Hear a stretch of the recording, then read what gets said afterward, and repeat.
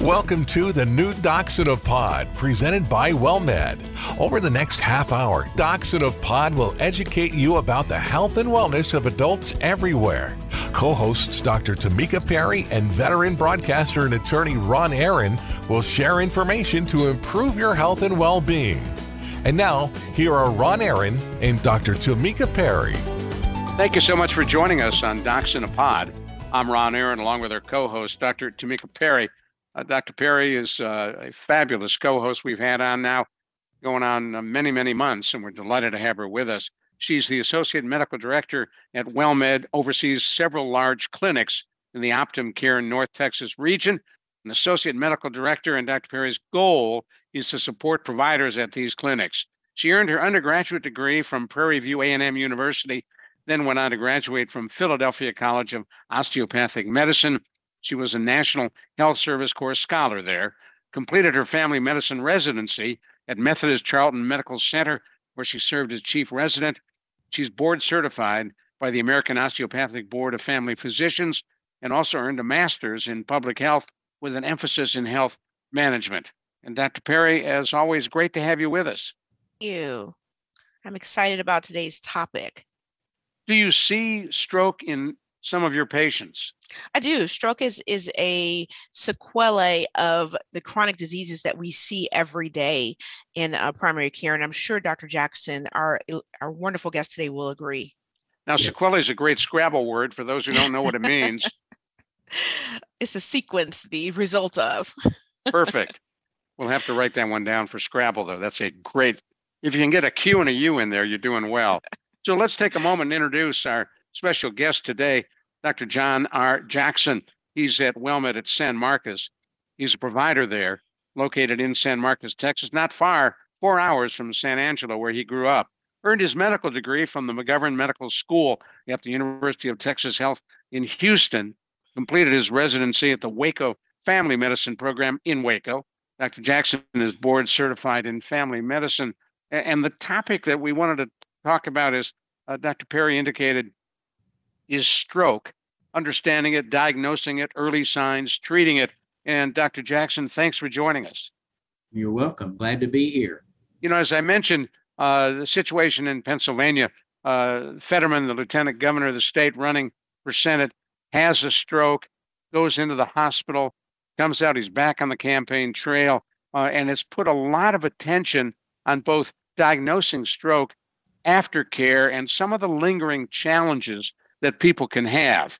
And from your standpoint, Dr. Jackson, I suspect it's a good thing to get people thinking about stroke.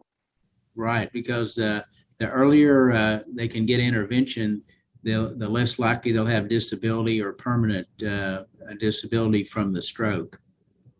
Give us Stroke 411. What is it? Yeah, a stroke is, there's two types. One, the most common type is a clot.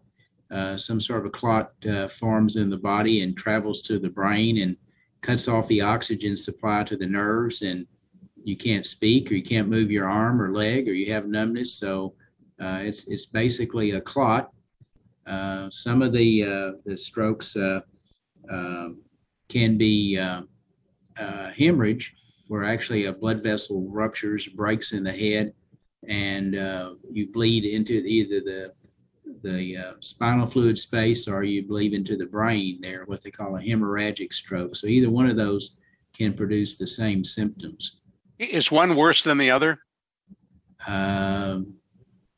It just depends upon which area of the brain is involved as to how severe it is.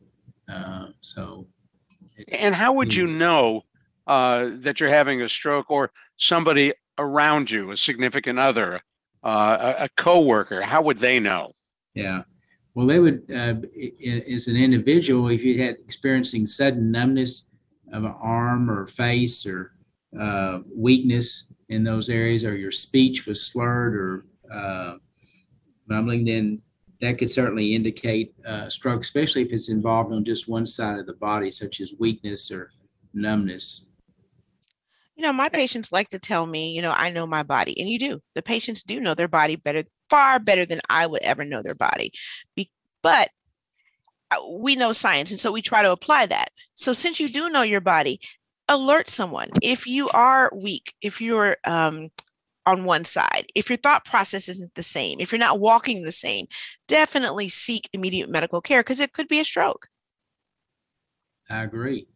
And I know that, and there's been a lot of attention to this, that there are clot busting drugs that can be given time of the essence if you get to the emergency room. Are those drugs effective? In my experience, they've been very effective. Of course, timing is the big thing, that you have to be there within a few hours they do have to do some diagnostic tests before they can inject the medicine. But once they've determined that you're a candidate and that's your problem, then they give the medicine, and it can be reversed usually fairly quickly. And we don't advocate going to the ER just for anything, if you have a cold or anything. However, once again, if you even have a thought process of, am I having a stroke? Go, because like Dr. Jackson says, you have a small window to get that clot busting medicine inside of you to break up that clot, to prevent any permanent deficits or to minimize the damage that's already happened. After that, you're outside of that treatment window. And some of the things that we've learned from some of the news coverage of Fetterman in Pennsylvania is that some of the lingering effects of stroke, as you recover, apparently he is having difficulty with processing words. His speech is pretty good, but whatever it is in the brain that takes a word and turns it into understanding, there's an issue there. Well, what are some of the reasons that might be happening, Dr. Jackson? Well, if the stroke affects the speech area of the brain, you may be able to think what you want to say, but when you try to form the words, they just don't sound right, or you can't talk at all. And hopefully, over a period of time, that the brain can reestablish these pathways, these nerve pathways, so that you can, with therapy, you could recover and be able to get your speech back. But it depends upon how big of an area was involved of the stroke. If it's a large area, it may never recover. But with time, and certainly we certainly don't know for sure on an individual case. But so everyone usually gets speech therapy following, if they're having speech difficulties following a stroke. Can you rewire your brain? Some patients are able to use other parts of the that area, assuming it wasn't completely destroyed by the stroke. You might be able to with training you can get some of the function back. Now, think of it almost like an electrical short. You have a short in a wire that goes to a light bulb. The light bulb still works, but it flickers. It's not quite as bright. It doesn't quite work the same as it did before. Sometimes you can repair that wire, or you may even have an alternate wire to go a different route. Sometimes you can't. But what we do within that first year after that stroke in terms of therapy, physical therapy, speech therapy, just like Dr. Jackson alluded to, makes a big, big difference. Dr. Jackson, who's at risk? Is it age related? Is it cultural? Is it genetic? Who should worry more about the possibility of stroke? Well, certainly if you have some what we call premorbid conditions and things, you have high blood pressure is a big risk factor. Smoking is a big risk factor. Diabetes is a risk factor. Being overweight is a risk factor. So that's quite a few people in my clinic that are at risk for stroke. People have had previous heart attacks. If they've got blood vessel disease either in their legs or their neck, they're and these arteries in the neck, they're at risk for stroke. A big risk warning factor is if you have a mini stroke or a TIA. So that's where there's a temporary blockage or narrowing of an artery. You'll have temporary deficits, but that means that if you don't do something like lower that blood pressure, lower that cholesterol, the big one is coming. What would be a sign of a TIA, a mini stroke? Go ahead, Dr. Jackson. Yeah, they're very similar. You have numbness, weakness, slurred speech, but the symptoms usually resolve within the first 24 hours after the onset. And so that's usually our definition of a transient ischemic attack. And generally, we blow that off and say, well, I'm okay. Well, no, we don't recommend that. We recommend know. to get evaluated. But yeah, some people may decide, oh, that was just whatever, bad luck or something. But no, that definitely needs medical attention.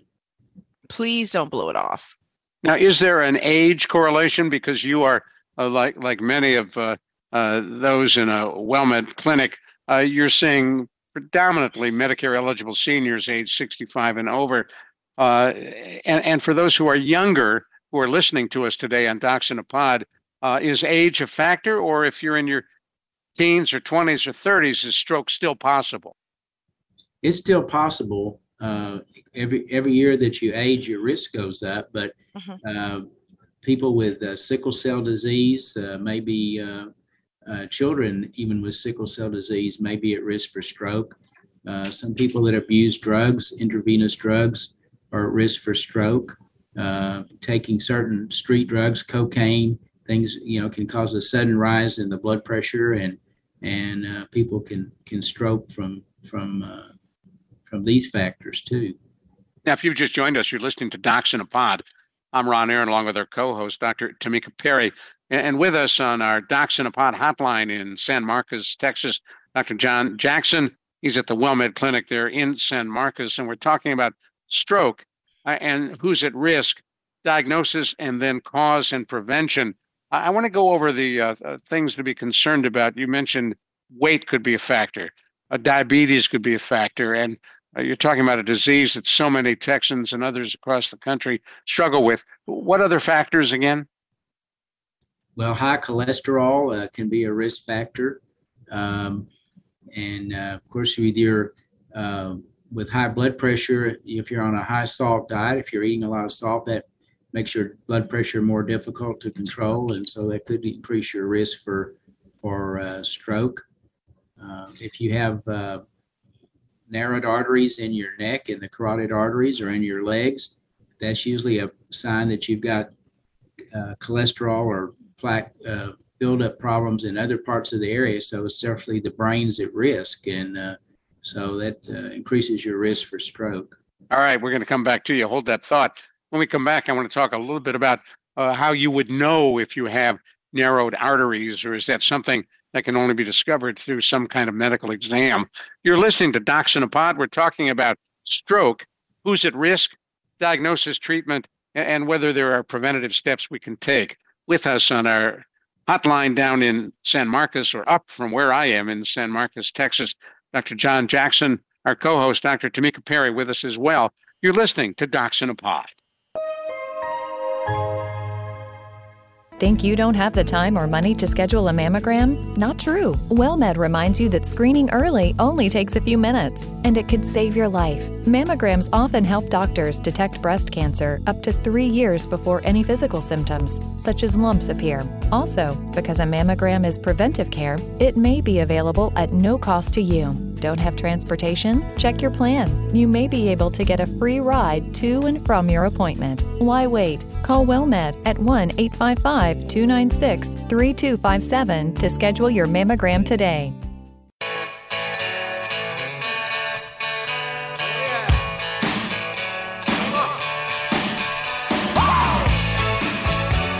We're so pleased you're sticking with us on Docs in a Pod. I'm Ron Aaron, along with our co-host, Dr. Tamika Perry. And on our Docs in a Pod hotline in San Marcos, Texas, we're talking with Dr. John Jackson. He is a provider at the WellMed Clinic there, and we're talking about stroke. And Dr. Jackson, you were mentioning that one of the concerns might be narrowed arteries and that it could be cholesterol clogging them. It's not anything we can feel, is it? It has to be uncovered through tests. We usually screen people for narrowed arteries in their feet. You can, by examination, checking for the pulses in the feet. We do have some more sensitive tests with ultrasound, but sometimes it doesn't, the patients don't come to us until they're complaining with, every time I walk across the room, my legs cramp up, and then I sit down and rest, it goes away. And so that certainly can be a sign that they've got narrowed arteries in their lower legs. But a lot of times they are asymptomatic, but we screen everybody, especially if they're diabetic, to rule that out. And then as far as the blood vessels in the neck, sometimes they can, if you have an episode, that it can affect the vision in one eye. They loss of vision in an eye for maybe a half a minute or a minute, then it comes back. So that certainly could be an indicator that they've got narrowed arteries in the neck. But a lot of these are not symptomatic. Sometimes they can be picked up on physical examination and with the arteries in the neck where they have an extra sound there, what we call a bruit, or just a whistling sound. But usually we use ultrasound to detect, and it also gives us an idea of how narrow the arteries are as to what our recommendations are going to be. Dr. Perry, I want to come back to something that Dr. Jackson just mentioned, losing vision in an eye or both eyes temporarily. That's not normal. At all. It is not normal at all. That means that there's a little clot in that artery that services that eye that allows you to see. So that is absolutely not normal. Even if it comes back, it's what we call transient. So it comes and goes. It is not normal. There is, if you think of a heart attack or a stroke as a cake, there's ingredients to go in that cake. Those ingredients are uncontrolled blood sugar, high blood pressure, high cholesterol, smoking, obesity. And you don't need all the ingredients to make the cake. You just need one or two good ones. And the more ingredients, the more robust that cake is. So what we want to do, we don't ever want to make this type of cake. So you want to control everything that can cause these entities. Like Dr. Jackson said, you want to keep your blood pressure right, keep your blood sugar as low as possible, exercise, lose weight, because you may not feel any of this until it's too late. Now, we mentioned diabetes as a potential cause for stroke. What are some of the other diseases that you need to worry about? I would think heart conditions. Definitely. Yes. Definitely. People that have been diagnosed with previous heart attacks, or they have chest pains related to lack of blood flow to their heart, are certainly at increased risk of stroke. And people with AFib? Absolutely. Right. Absolutely. When the heart, go ahead, Dr. Jackson. This is a rhythm disturbance. It's an irregular rhythm, and the upper chambers of the heart don't beat properly, and so blood tends to pool in those areas, and clots can form. And then if they get loose in the circulation and go to the brain, we call that a stroke. And is that something, Dr. Perry, you pick up on a general exam? You can. So you can, when you auscultate or listen to the heart, you can hear that irregularly, that rhythm that isn't right. And at that point, your family physician or your internist should say, hey, we need to get you to a cardiologist. We need to start you on blood thinners because you're at risk of a stroke. And what do blood thinners do? Obviously, they thin blood, but why is that important? It's important not only to help control the clot that potentially may be there, but it keeps the blood thin enough. If you do have a blockage, your blood still can go through that blockage. So it slips by the blockage. In essence, yes. And as you take a look, we were talking about the numbers of people who are at risk of stroke. As our society ages, does that mean, Dr. Jackson, more and more people risk stroke as larger numbers age into their 80s and 90s and what have you? Yes, that's true. That over time, even if you're, a lot of this may be genetically determined as to how your blood vessels age, and so you can get narrowing as you get older. So as you do get older, your risk of heart attack or stroke does increase. What's the warranty on our heart? You buy a car, you figure it's going to go 5, 10, 15, 20 years. How long is that heart warranted? I don't know. You have to ask the man upstairs there. Yes. And listen, he kind of tells us, this is what the man upstairs taught us in school, that, your warranty is better if you eat right, exercise, visit your doctor on a regular basis, take the medicines that were prescribed to you. That warranty gets even better. And you mentioned exercise. What is it that you would recommend to your patients? Dr. Jackson? I usually recommend a minimum of 3 days a week. Now, if they're just going to be doing walking there, it's probably going to be more like 5 days a week. And this is in addition to your regular activities and things. So this would be you'd cut out 45 minutes of your day just to walk. Dr. Jackson, don't you get a lot of your patients who say, well, I walk a lot at my job, and I tell them this is beyond what you do at your job. So this is like Dr. Jackson just said, this is extra time you set out for exercise to do specifically. Right. I agree with that. But what you do on the job exercise-wise counts, doesn't it? It does, but that's part of what's called your total daily energy expenditure. That's what your body's already used to. So you have to do something a little beyond that.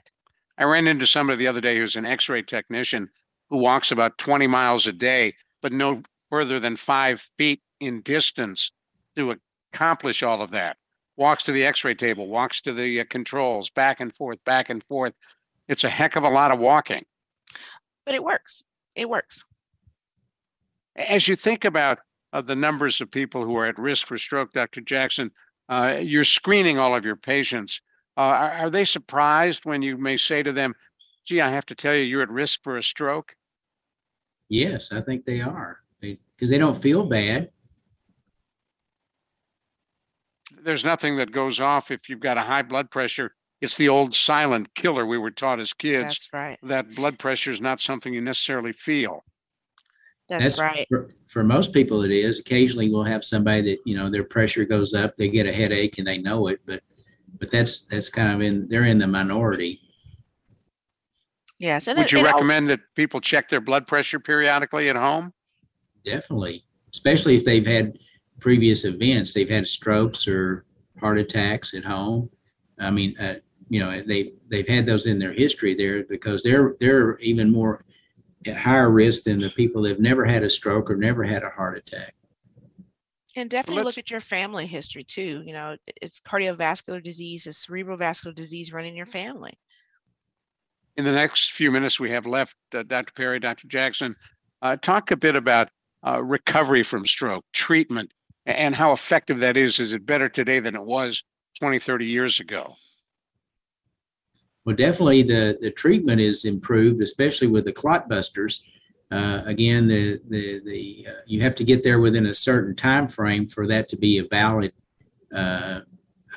use. If it's been too long, then the risks are too high, and they won't inject that. But we do have the capability of as far as paralysis, as far as trying with physical therapy, continue with that, speech therapy and occupational therapy to regain as much function as possible in stroke recovery. Absolutely. Are all hospitals equipped with that clot busting drug? I know a few years ago that wasn't the case.